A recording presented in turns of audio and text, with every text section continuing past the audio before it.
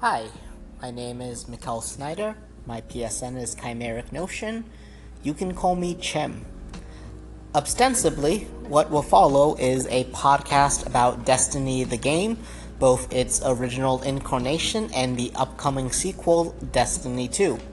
What actually follows is a variety cast of a variety of topics prompted by Destiny as a means to look at the intersections of a long-term gaming habit, personal identity, social dynamics, the political climate, and the weird states of mind that those topics can bring.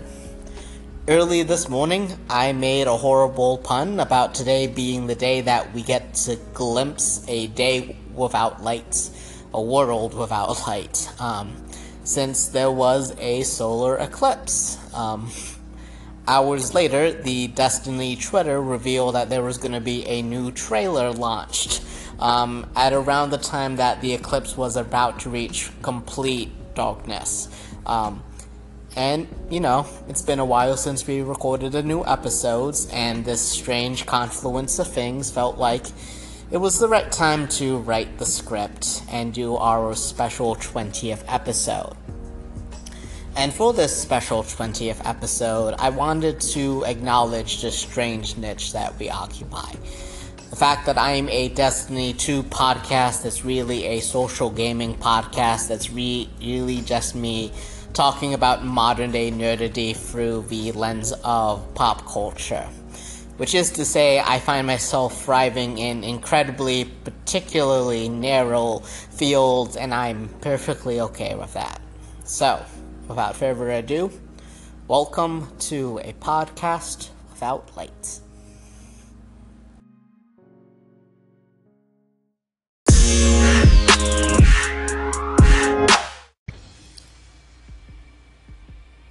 This episode is gonna be like a mixtape. This segment here is the prelude, and there's gonna be an A-side and a B-side. There's gonna be a short introduction to the particular topic and why it's been on my mind. There's gonna be a weird media insert, and then there's gonna be a bit of me talking about the topic through the lens of Destiny. And then probably some more musings after that, and then probably an epilogue. And the structure is important because these topics are different, but they are very much in conversation with each other. And the structure implicates this. And the structure helps bridge this gap together. And these are a bit heavier topics than I have done in the past, but these are important things to dissect either way. And that is really the nature of any responsible and good media consumption. We have to be critical of what we consume.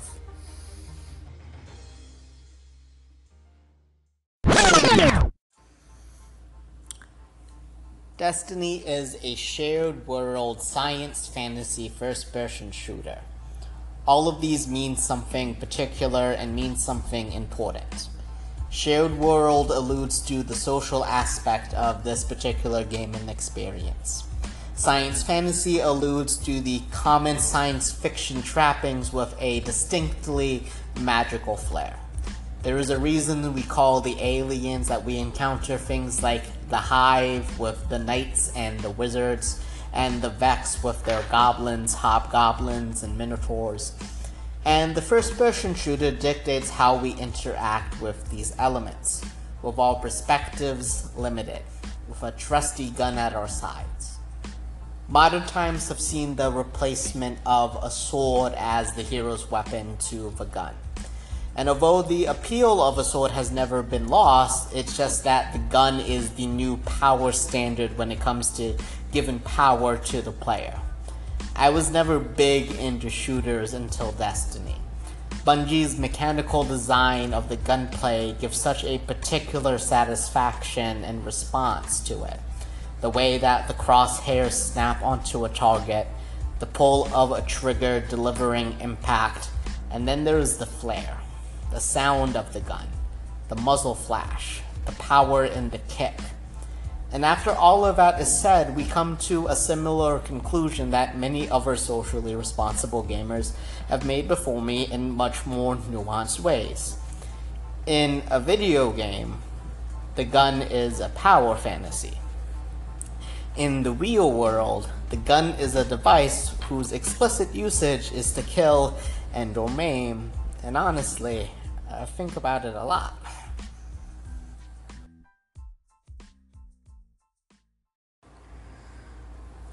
The following is a poem I did in a competition back in 2015, and it deals with my experience with guns when I was in high school. It's a little bit weird. This is Self-Portrait of an Accused Shooter, circa 2007. It is 2007 and I am in high school and don't have too many friends, but at the very least everyone I know is friendly, although the number of people I feel like I know at the school I could barely count with only my hands. I am told by strangers that I am quiet and unassuming in the worst way.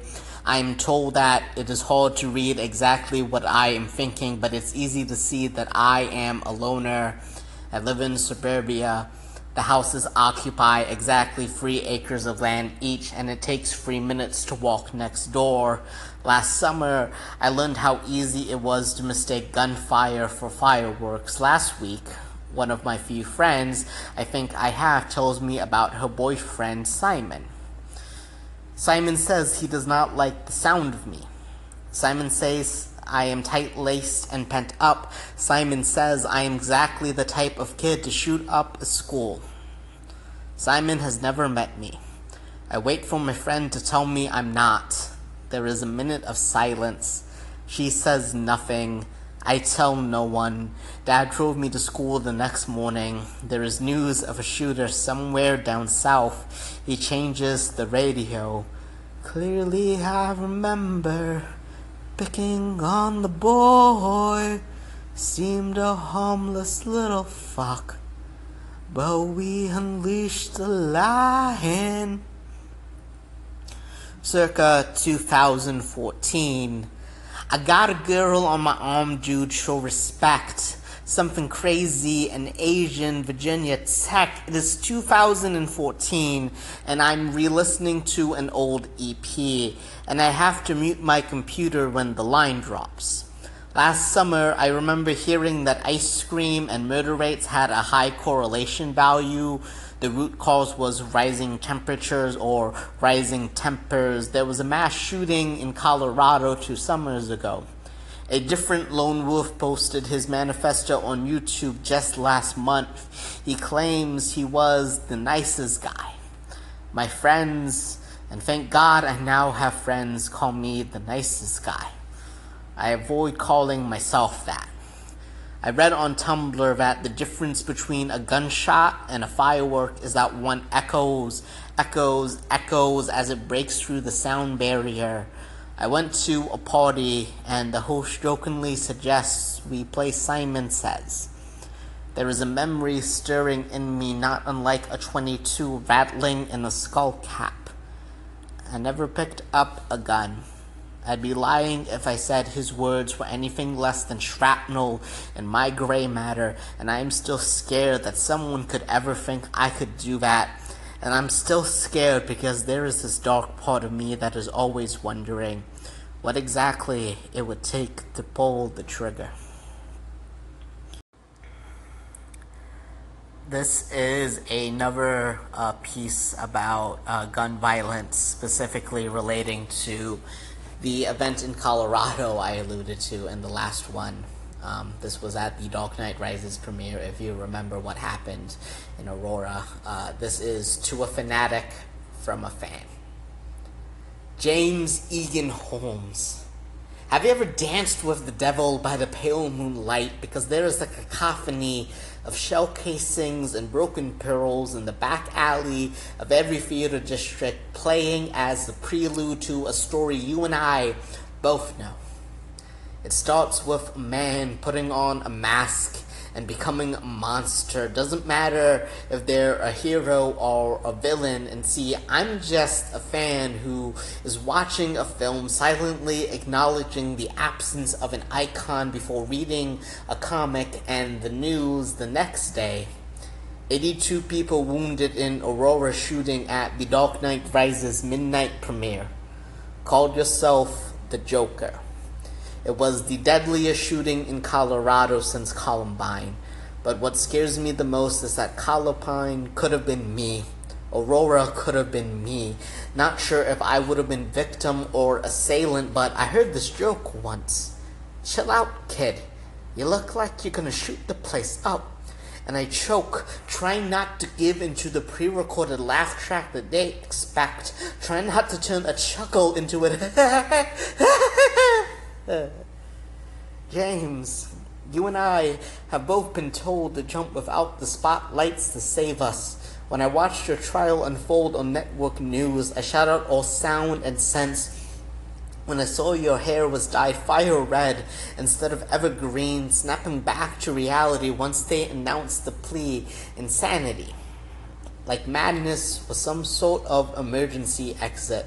Like you could just step outside and walk away. In comics, you only never need just one bad day, but in real life, it's never just one bad day. Just because you didn't take a swan dive into a vat of chemicals doesn't mean you didn't succumb to chemicals. We understand neurochemistry as much as Gotham understands why Batman doesn't just kill the Joker. We've convinced ourselves our convictions are not misplaced, and Arkham is a collection of case studies in single-issue psychology, psychopathy, and comics. There's only ever one thing wrong with them. How many things are wrong with you? How many things could be wrong with me? Because when we went out that night, picked up our keys, costumes, and tickets, what made you pick up a gun? And what stopped me from picking up a crowbar and start swinging until they were singing like Robin? There are 12 people dead,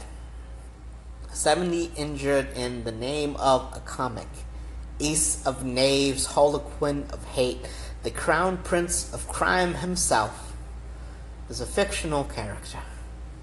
And I got no sympathy for another mad clown going around capping kids, lining graves with comic book and film reels. And my only question is, did you really think anyone would laugh?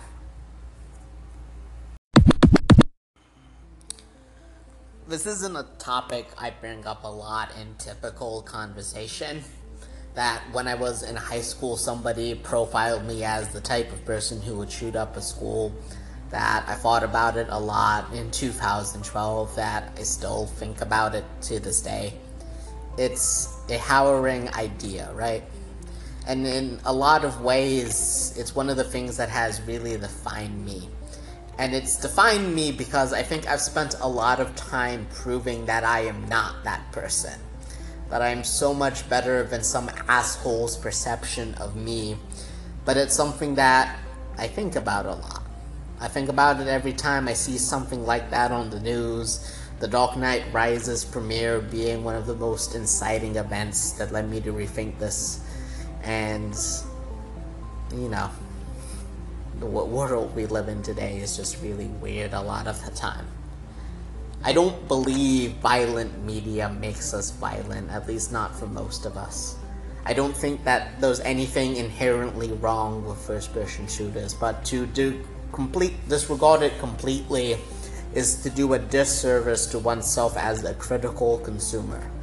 The gun is merely an implement, but it's an implement with a very specialized purpose.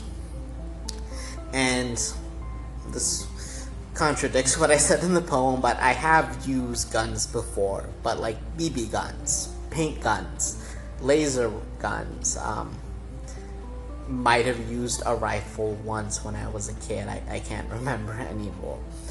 And I'm not against doing any of those things. I'm all for making sure that guns have strict laws enforced to protect life, though. I'm all for alternative solutions to violent weapons. I'd like a world where we don't have a shooting occur and then have a conversation about it and then have it fade away and then repeat this conversation again in an endless cycle sometimes.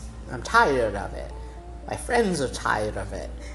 And maybe there's not a clear, clean solution, and I'm not trying to find one here. I'm just sort of thinking and musing on the fact that one of my favorite gaming experiences, easily the game I've spent the most time with ever, is a first-person shooter.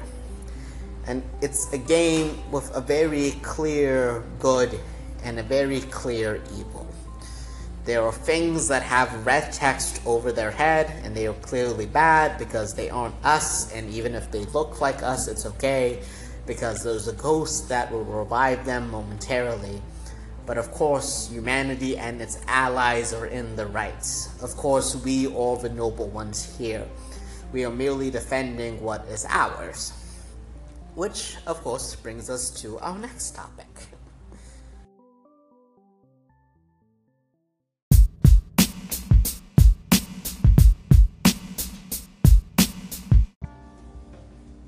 Destiny positions us as humanity's remnants, even the Awoken and Exo or some human-esque thing. And this is to be expected. If you look at the vast majority of science fiction franchises, we see a human protagonist at center stage. It happens with movies and video games and books, and it's because of this concept of human centrism. And that basically means we view ourselves at the center of everything. And that follows logically. Humanity is what is familiar to us. We are humans. It is easier to identify with something that at least resembles us. And that's not always true, but it's a good baseline. But here's a central issue that comes up, and it's one that applies to humanity and to specific cultures within humanity. And this fact is the root cause of many long-standing conflicts. It's this imposition of belief and normality, and it drives things like colonialism and westward expansion and, the use of guns against those that don't look like us. And it's hard to, explain human centrism or cultural centrism sometimes because people will refuse to see it. And it's weird seeing how human centrism interacts with Destiny and its audience, but we're going to try. The next two segments are going to be excerpts from the Book of Sorrows. And in lore, the Book of Sorrows is a 50-chapter narrative that details the origin of one of the alien species in Destiny, the Hive, and the Pantheon gods. And we'll come back to this idea of human centricity in a couple of minutes. So, get ready for some dramatic dramatic readings of the Destiny lore.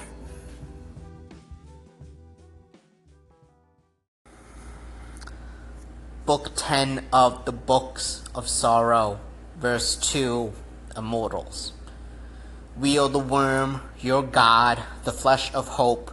Our compact is done. You are Orish, eternal, and we are bound to you, as close as your appetites, as your loves or needs, as the weapon in your fists and the word in your throat. We've had enough of this dismal place, haven't you?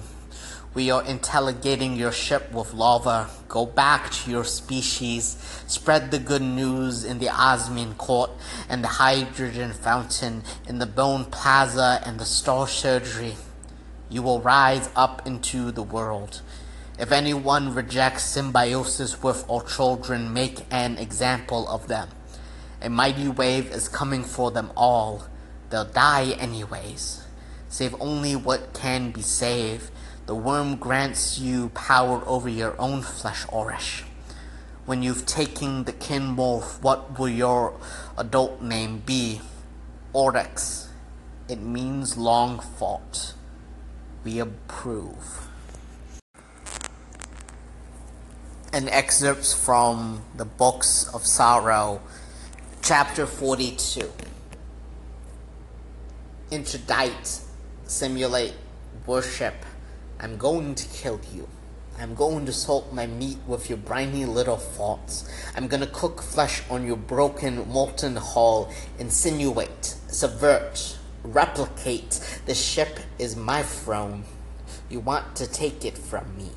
You want to fill it with your own spawn and use it for your abstract purpose, but I defy you. Observe, imitate, usurp. You will never be what I am.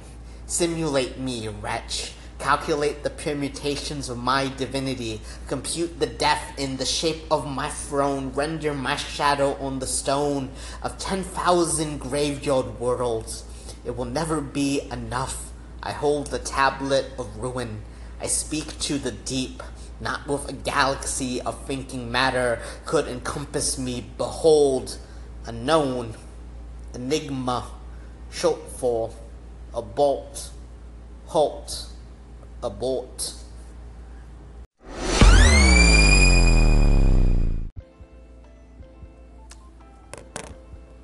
In chapter 42 of the Books of Sorrow, we see a translation. It is written in English from a Hive account of a conversation with a Vex machine. That's not something you would ever think about, is it? The fact that it's been doubly or triply filtered even. If you've ever used Google Translate to corrupt a string, you know how easy it would be. Language is malleable and mutable. Concepts don't necessarily have equivalent ones in a different language. The precision of language varies. Symbols don't have exact correlations either, and if you saw Arrival, a fantastic film from yesteryear, you see that in action. Language is complicated, and we don't really understand human language, and we only understand human language because of globalization and digitalization, and it's still rough.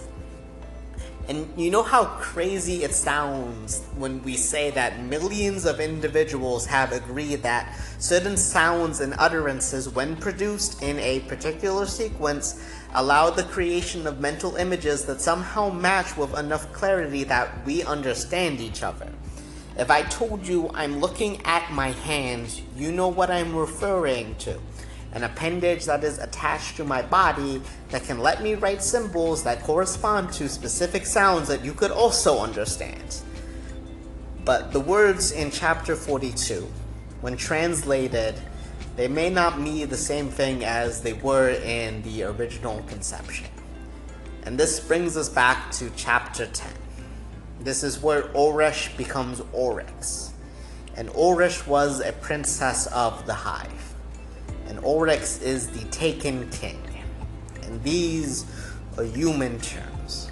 The gender binary is a human construct with antiquated dimensions. And online, you can see some conversations about the whole Oryx bit and trying to apply human terms to it.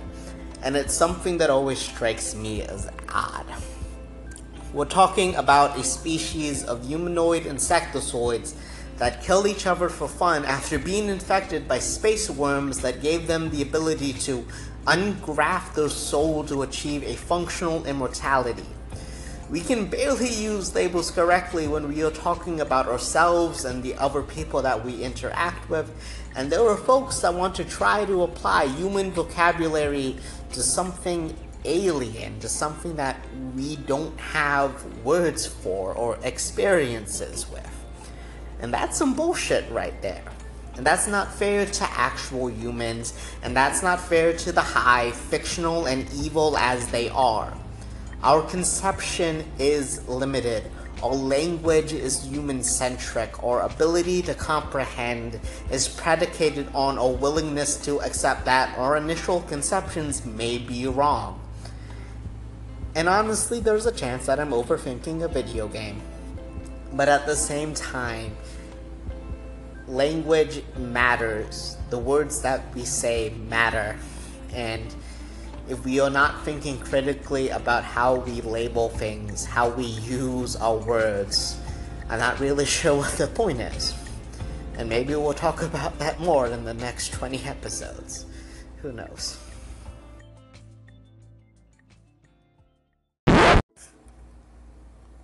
So that concludes the 20th episode media mixtape type thing. I hope you appreciate the change in format for the milestone episode, and the slightly heavier topics that we talked about in today's episode. So some minor bookkeeping. This upcoming Saturday on the 26th, I'm actually going to be raiding with the folks over at Black Nerd Problems, and I'll also announce that on Saturday through a broadcast, because that is an option. Next week is the Destiny 2 BC beta, and my laptop is ready to download it and have a lot of fun with it. And we're probably going to be doing a small collaboration with our friends over at IntelliGame Radio, and by friends, I mean friends. Josh Boykin is doing a lot of cool work, and I'm excited to do another collaboration with him. And then after that, that's launch. And I have watched the Eclipse trailer, as I'm calling it now, about 7 different times already, and I'm probably going to watch it 7 more times tomorrow and the day after that. It's exciting.